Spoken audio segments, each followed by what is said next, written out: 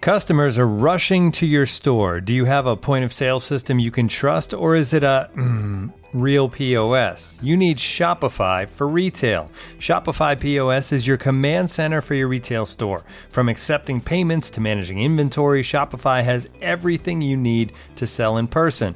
With Shopify, you get a powerhouse selling partner that effortlessly unites your in-person and online sales into the one source of truth. Track every sale across your business in one place and know exactly what's in stock. Connect with customers in line and online. Shopify helps you drive store traffic with plug-and-play tools built for marketing campaigns from TikTok to Instagram and beyond. Get hardware that fits your business. Take payments by smartphone, transform your tablet into a point-of-sale system, or use Shopify's POS Go mobile device for a battle-tested solution. Plus, Shopify's award-winning help is there to support your success every step of the way. Do retail right with Shopify. Sign up for a $1 per month trial period at shopify.com/theathletic, all lowercase. Go to shopify.com/theathletic to take your retail business to the next level today. Shopify.com/theathletic. And now, two pigeons bemoaning the fact you can stream DirecTV satellite-free. You see this? A family watching baseball on DirecTV with no satellite dish in sight. Let's heckle them. You call that changing the channel? Choke up on the remote, buddy. I hope getting all these games on DirecTV makes up for your mother not pre-chewing your sunflower seeds. DirecTV has the most MLB games. Visit DirecTV.com. Claim based on total games offered on national and regional sports networks with choice package or higher. Availability of RSNs varies by zip code and package. High-speed internet service required. Terms and restrictions apply.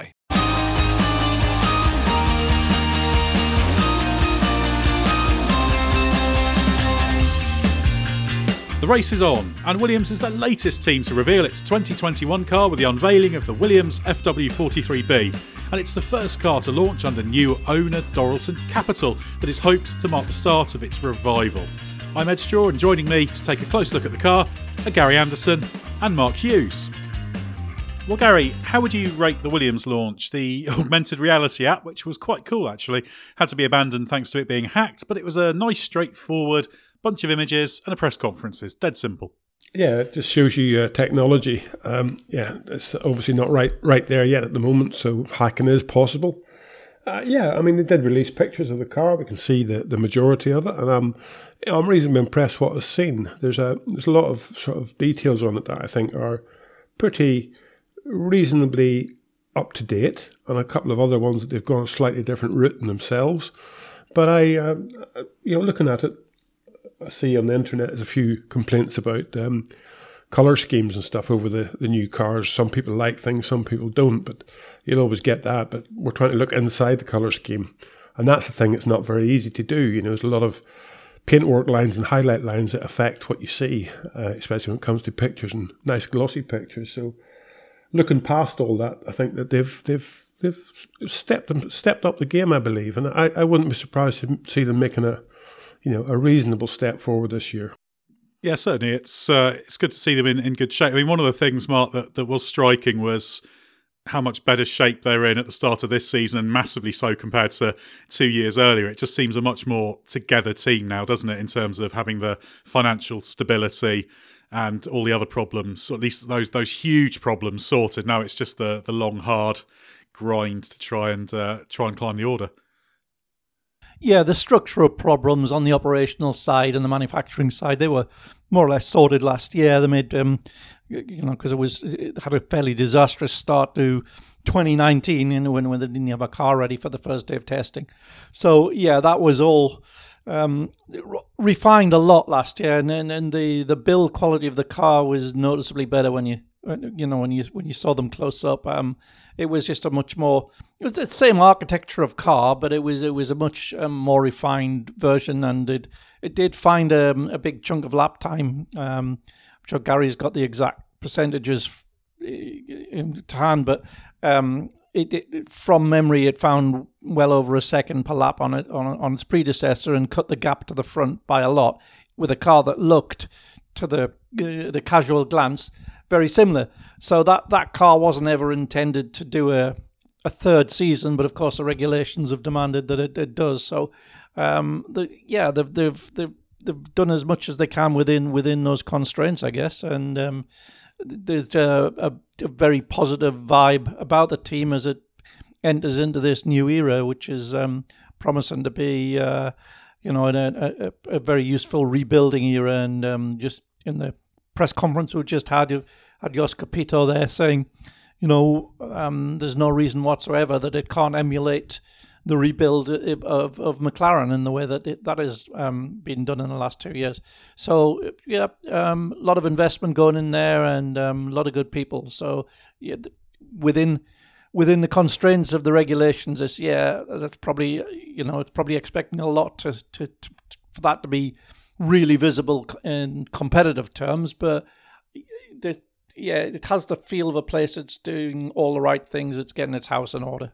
Yeah, it's all about clearing the big problems first, wasn't it, last year? Just the real big fundamentals. And then things like they've got weight off the car. They actually said they've got ballast on the car this year, which they didn't have last year. And they were overweight, I think, all of the previous years. So it's been pretty hard work. And I think it was sort of the middle of last season when they actually got down to the weight in certain configurations. I think there were varieties depending on what suspension options it chose. But Gary, as always, you've been studying the images and you've got your performance spreadsheets there to quantify the progress. So what strikes you about the car? Well, the big thing is obviously they made progress last year, and that's critically important to the momentum of any team. In 2019, they were 4.3% off. Their average performance was 4.3% off their Mercedes, which was fastest at most events. And last year it was 2.8%. So they improved by 1.5%. And that gives you confidence. That gives you momentum that, what you're doing is going in the right direction. It's still a long, long way away from Mercedes, but that's not their challenge for the next few years. Their challenge is to reduce that 2.8% again by the same step if possible. If you did that, you'd be doing pretty good. You'd be heading up the top end of that midfield bunch. That'll be very, very difficult for them to do. But, they've got the momentum. They've got confidence in what they did last year to move forward. They're just going to try and take that a step further into 2021, which, on one hand with the same car, it's difficult to do. But on the other hand, with the same car, it's actually easier to do because you're not taking so many risks. You're only focusing on the areas that can bring you, you're pretty confident can bring you some improvements. You're not just piling into a whole new car and designing everything again. You're not trying to reinvent the wheel. So, one hand, the steps might be more difficult to take, but on the other hand, they should be steps in the right direction. And the car, as I say, that one of the things that if you look start from the front, really, as we always try and do, because the front's the first thing it sees airflow, and the rest of the car only sees the airflow that those parts sort of shed off it. So you always start at the front and you end up at the back somehow. And it's the ones that can do that best, the cars that can manipulate the airflow down through the whole package of the car as best possible, that end up with a package that's producing the most downforce, or the most efficient downforce, or the most consistent downforce. And as I say, their front wing last year and the year before was fairly primitive. It had none of the trick stuff in it. It was just basically a very, very simple, very short chord leading edge flap. As the main plane was a very, very short chord, and that's one way of getting rid of or reducing sensitivity. So that it actually works for you quite well. But when you reduce sensitivity by losing downforce, that's never a good way to go. The car is better to drive, but you're losing too much peak downforce. So that's one of the areas where they've always gone that route, but they never really get into the trick sort of vortex generation parts in the front wing. And this, for 2021, they have. Their front wing looks modern as far as how they load it across the span. It's a bit more Mercedes. It's a little bit more loaded outboard than what they used to run. So they've moved around how the load's going to be produced by that front wing. They've still retained their very short chord leading edge main plane. And that's more of a sort of airflow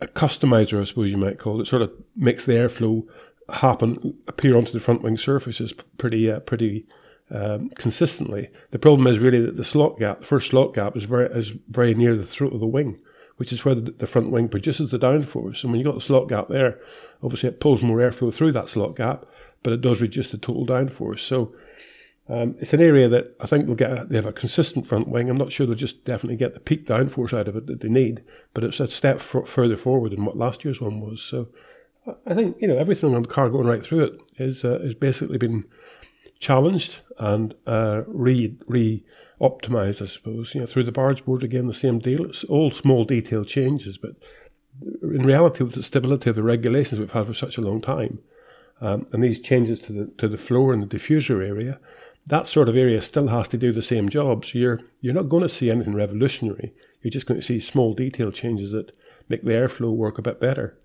Behind that, there's a few more changes, but we'll come to that in a minute or two.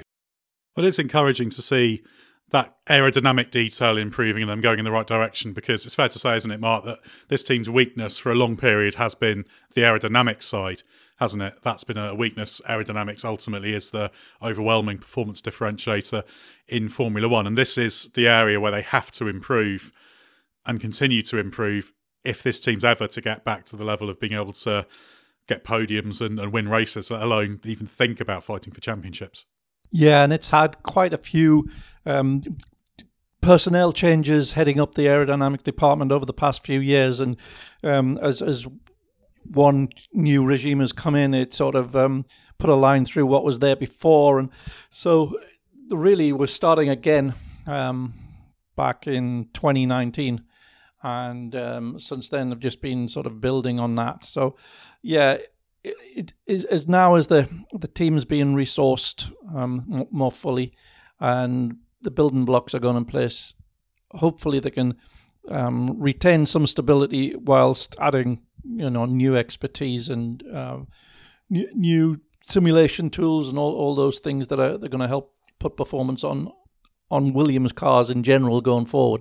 But yeah, I think it looks a more ambitious car than last year, as Gary was talking about, with the front wing. And it looks as though they have, at least within the constraints that they've been allowed, they have, attacked what they can in the various surfaces that are visible, from what we can tell, because it's a rendering that we've seen in the real car's going around in Silverstone unpainted form. So we haven't actually seen that yet in detail. But yeah, it does. It looks more aerodynamically ambitious, but it's still within the constraints of what's a pretty old car. And it's got the unfashionable wide nose, which is, as Gary's talked about in the past, doesn't lend itself as well to the cape turning the flow around. It's not such a fashionable thing, but it's not... I don't think that's going to be in the part of the grid where it's expected to be fighting. I don't think that's going to be a defining part of its performance. It's just, you can see that it's visually quite an old car. It's had some nice updates put on it. Yeah, and of course the important thing is where it's coming from. It's been in the Constructors' Championship last position the last 3 years, which is pretty terrible for a team of that standing. So very much the first step. But Gary, looking a little bit further back on the car, what catches your eye? Well, yeah, that's the bit that's more interesting for me. That's the bit where they've sort of gone off the beaten track a little bit. We all saw the Mercedes and the Aston Martin with its bulge on the side cover to miss something underneath the bonnet as such. Whereas on this car, you don't see that. Now, they've, the cooling of these cars, there's an inlet area, there's a big radiator in the side pod, and there's an exit area. And basically, just as nice rough figures, the inlet area needs to be somewhere about 20% of the radiator area, and the exit area needs to be somewhere about 35% of the radiator area. And that gives you a pressure drop across the radiator to pull the air through from the front to the back. The smaller you can make that inlet, and the smaller you can make the exit, and the smaller you can make the radiator, means there's less airflow going through there, so you have more airflow to actually generate downforce, because the airflow that the car is displacing won't do both. It's either going to cool the car or make some downforce. So what they've gone for now is, a very simple radiator and a package around that radiator, and then they've wrapped the engine up as well, and they've sort of joined the two of them together, as opposed to what you might call connecting the two up with nice flow lines. So they're basically getting the minimum sort of body area they can. But interestingly, I think their exit area, which comes out of the radiators and goes down the sides of the engine, what you've got to do is try and make that as uniform as possible. You can't accelerate the airflow too fast coming through the radiators, it'll just stall. So you have to sort of have a good expansion duct, I suppose you might call it, for the radiator exit. Now these engines inside that body is sort of covered in another body as such. There's a gap between the inner body and the outer body, and that's the duct that you want to expand as consistently as possible, just to get good airflow on it. So what they've done is they've taken some of that airflow through higher than the other cars, which is in effect giving them a narrower Coke bottle at the bottom. So the bodywork tucks in more underneath where you'd imagine the exhaust pipes and stuff to be. It means it's a little bit more bulbous at the top, but it's only air volume down inside there that you're trying to sort of manage, and you're trying to manage it in the best way possible. So the objective for them was to make the Coke bottle area as big as possible, which is a very important part because, it's the area that's above that section of the floor that was cut off, that triangle in the floor that was cut off. So what you want to do is reduce the blockage there as much as possible, get as much airflow as possible through between the inside of the rear tyre and the bodywork, and that means there's less airflow for the underfloor to suck on with a low pressure area underneath the car.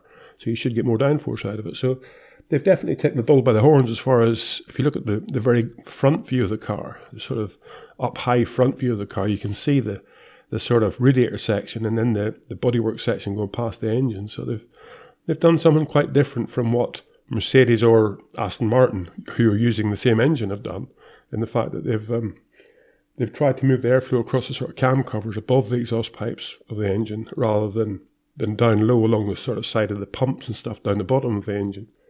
And they've got more of a letterbox radiator exit, I think you might call it, at the back of the car, as opposed to a bulbous exit. There's more of a horizontal letterbox, just a bit more, but it's just small detail. And I think with what they've got, they might just have improved the volume of that Coke bottle area to get more airflow through there. So all in all, I think that's an area that they've attacked differently from other cars. It'd be interesting to see, who's got it right again. And it's encouraging to see they've actually, as you've put it, Gary, attacked the car, because we saw Haas reveal their livery on the old car, so we didn't talk about that because it is very much a 2020 car. But Williams could have said, "Oh, we're not going to bother doing too much on this," but they've done a lot. And Mark, as they said, they've got an aero upgrade for race 1 that they're going to try in testing as well. So they've got a couple of aero packages to try out, and there is a plan for an in-season upgrade. So while obviously the priority is 2022 overall, because that's the key moment with the new rule changes, they've done enough to at least make some gains this year, and hopefully at the very least still be in that Class C battle at the back, even if they don't make a bigger step. Yeah, and I think probably the biggest challenge they're going to have, if we assume they're still going to be in that battle with the same two teams, will be just how much more horsepower Ferrari have given those other two teams. Because obviously they were well down on power last year to Mercedes, and then Williams had the advantage of that. So yeah, I'm sure Williams will have made gains as well as Mercedes will have made gains as well this year with the power unit. But you would assume that the Ferraris got more headroom, if you like, for improvement. So that's probably going to be their challenge, and they're going to have to hope that the gains that they've made aerodynamically and on the weight and things like that can overcome that. So yeah, I would say that's the big challenge, and see where they are from there. Yeah, I think Mark, what you're saying is right, but what they've got to look at really is the fact that last year they were 2.8% away from Mercedes, and if Williams can shut that gap down to Mercedes, that's their big challenge. The Haas and the Alfa Romeo may come and go with Ferrari horsepower or whatever, but Williams have got to focus on themselves and making sure that gap to whoever's fastest is reducing. And as I say, it probably will be Mercedes, but if it's not Mercedes that are fastest, they've just got to look at Mercedes because they've got the same power unit in that car. So that 2.8% is the important thing for me. That's what you got to shut down. And that's what gives you confidence. I wrote a thing a while back about, you can't just let 2021 slip by. Because everybody works with confidence, It's like you writing a good story. You write a good story, people say, "Oh, I like that," and you get confidence, so you get in there again. But for an engineer, design engineer, aerodynamist, whatever, it's the same deal. All those steps that you can make and go in the right direction means you've got confidence in the direction you're taking. And going into 2022, that's going to be critically important because you have to make some major decisions for then as to how you're going about stuff. aero sensitivity of componentry, aero stall, using the aero stall to make the car better, making the car more consistently balanced. But you've got to have confidence from the fact that you've done bits and pieces of this. It's worked for you. Your head's thinking in the right direction.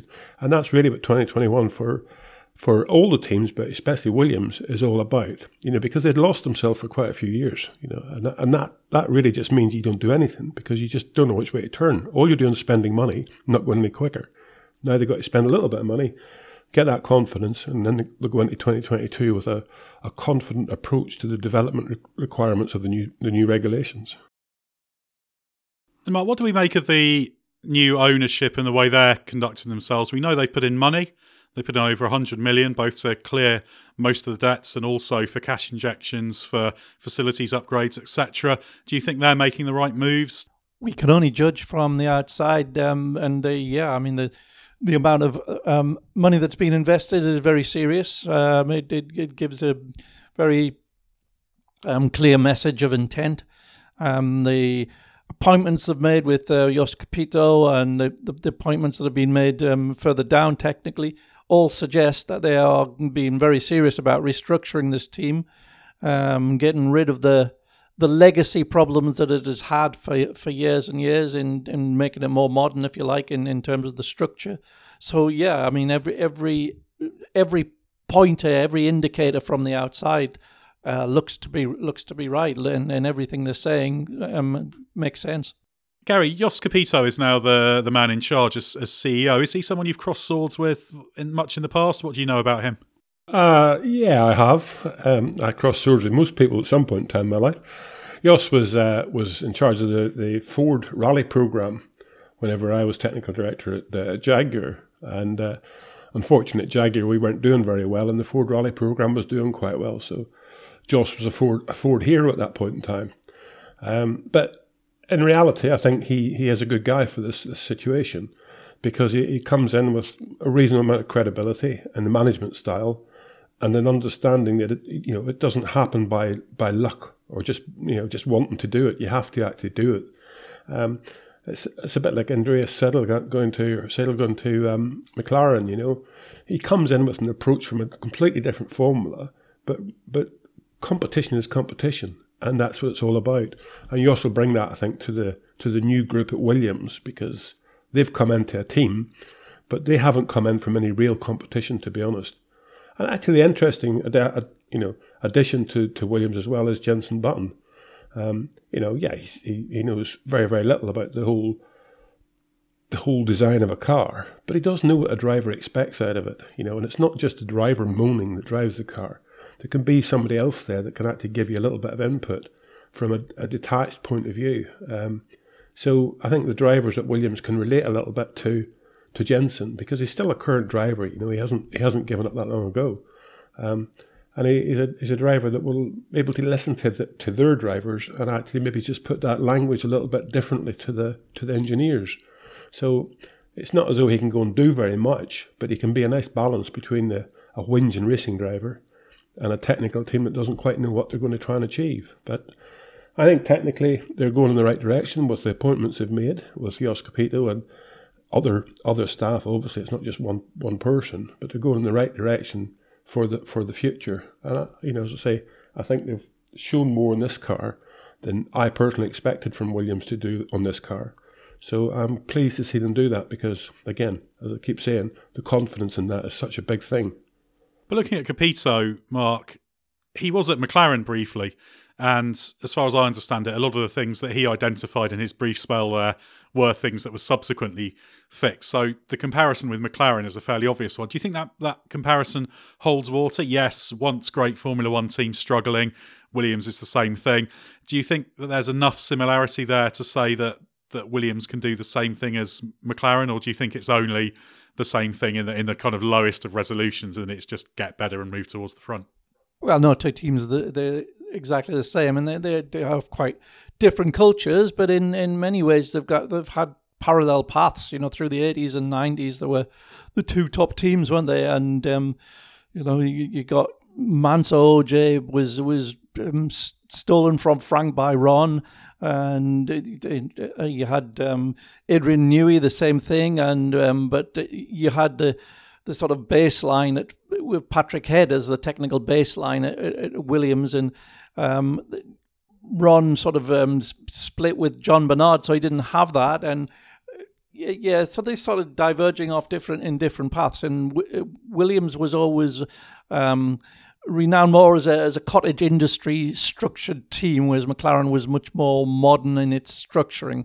And so when they've hit their various snags, the effects, the causes of the snags, and then the effects were quite different. But yeah, there are things in common. There are things in how they where they sunk to really competitively, and from where they'd been, and the process of clearing house and rebuilding is quite similar. It's a sort of, we're about 3 years further on down the road at McLaren, probably in that process. But yeah, so their story is actually quite similar. Yeah, of course. The question is whether they continue to go in the same direction. But yeah, certainly an interesting challenge for Williams that does actually look credible in that regard. I guess the other thing they've got, Gary, which you always like, they've got a good young driver in George Russell. Of course, a good young driver who's got a couple of years of experience and who almost won a Grand Prix last year on his one appearance with Mercedes. So that must be the kind of thing that really gives that team hope of some big results, because yes, he hasn't scored a point other than in his one-off in a Mercedes, but we know how good George Russell is with all those Q2 appearances last year. So that must inspire a team when they know they're in for a long, hard year towards the back. But to have someone that you know can pull out some magic must be important. Yeah, it is very important. I mean, you can't doubt George's talent. It's just a little bit of a pity for him that he's got boxed in a little bit with the Mercedes contract, or whatever you like to call it, because he's not got any way out of there right now. So as long as he doesn't see frustration appearing too much, on his forehead, that this is maybe it, then I think to see him developing from race to race. I think Williams know that if they give him the tools, he'll do the job. He'll bring them back something, but he's just not got to let frustration step in there. That something might be nipping for 10th or 11th place rather than 1st or 2nd, and it'd be very easy for that to happen.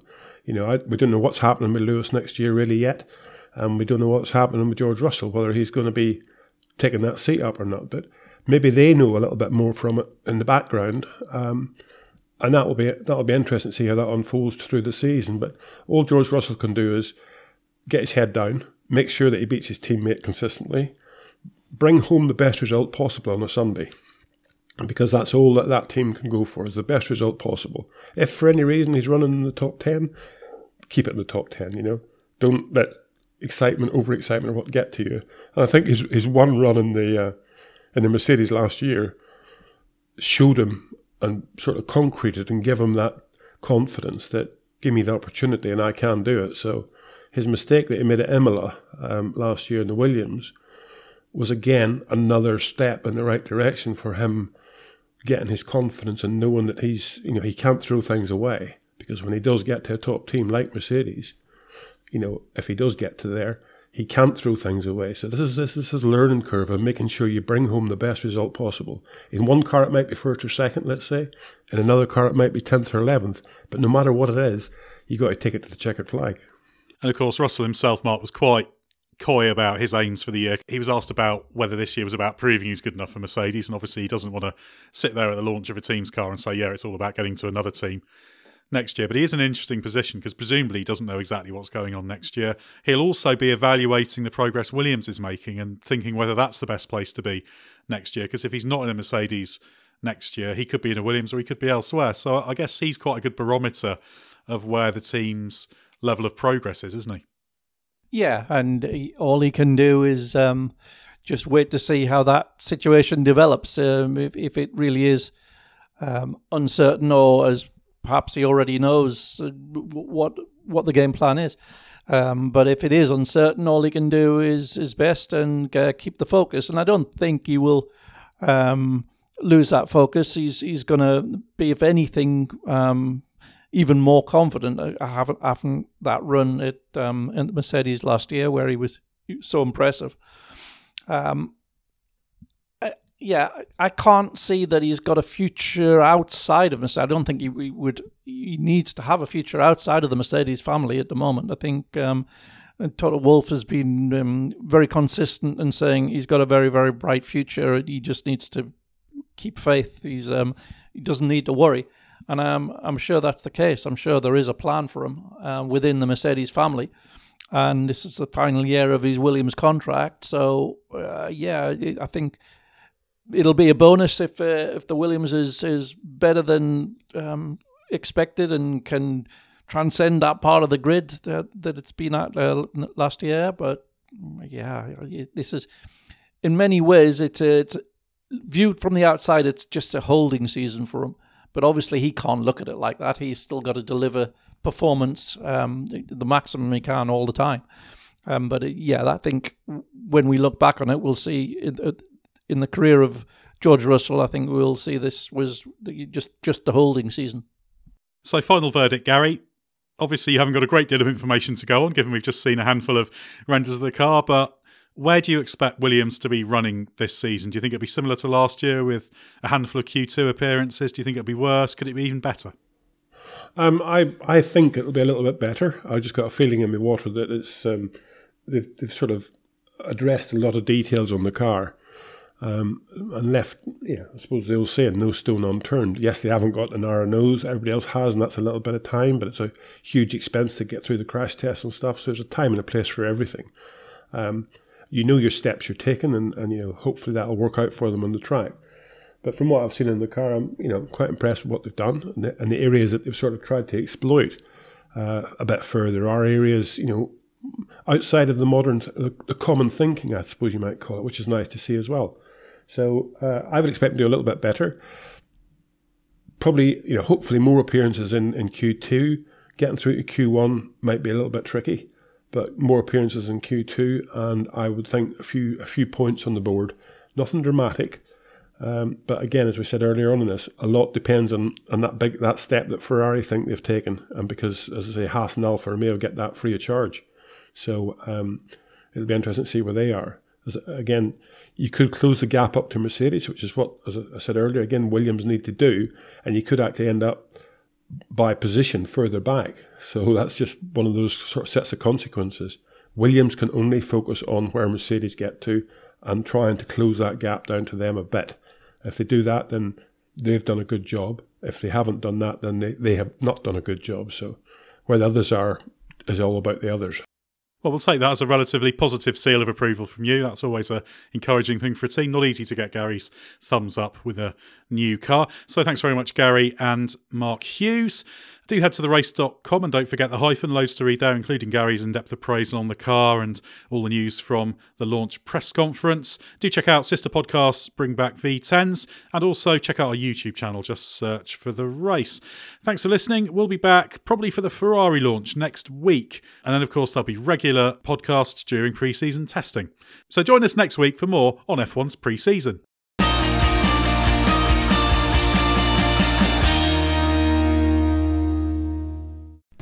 As you've probably heard by now, we've teamed up with BetMGM this season. We'll be using BetMGM lines to make all of our picks, and we'll have special offers for our listeners each week. If you haven't signed up for BetMGM yet, use bonus code The Athletic, and you'll get a 1-year subscription to The Athletic, plus up to a $1,500 first bet offer on your first wager with BetMGM. Here's how it works.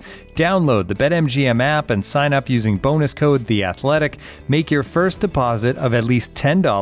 Place your first bet on any game and claim your voucher for a 1-year subscription to The Athletic. See BetMGM.com for terms. U.S. promotional offers not available in D.C., Mississippi, New York, Nevada, Ontario, or Puerto Rico. Gambling problem? Call 1-800-GAMBLER. Available in the U.S. Call 877-8-HOPE-NY or text HOPE-NY 467-369 in New York. Call 1-800-NEXT-STEP in Arizona. 1-800-327-5050 in Massachusetts. 1-800-BETS-OFF in Iowa. 1-800-270-7117 for confidential help in Michigan. 1-800-981-0023 in Puerto Rico. First bet offer for new customers only in partnership with Kansas Crossing Casino and Hotel. Don't forget, if you haven't signed up for BetMGM yet, use bonus code The Athletic, and you'll get a 1-year subscription to The Athletic, plus up to a $1,500 first bet offer on your first wager.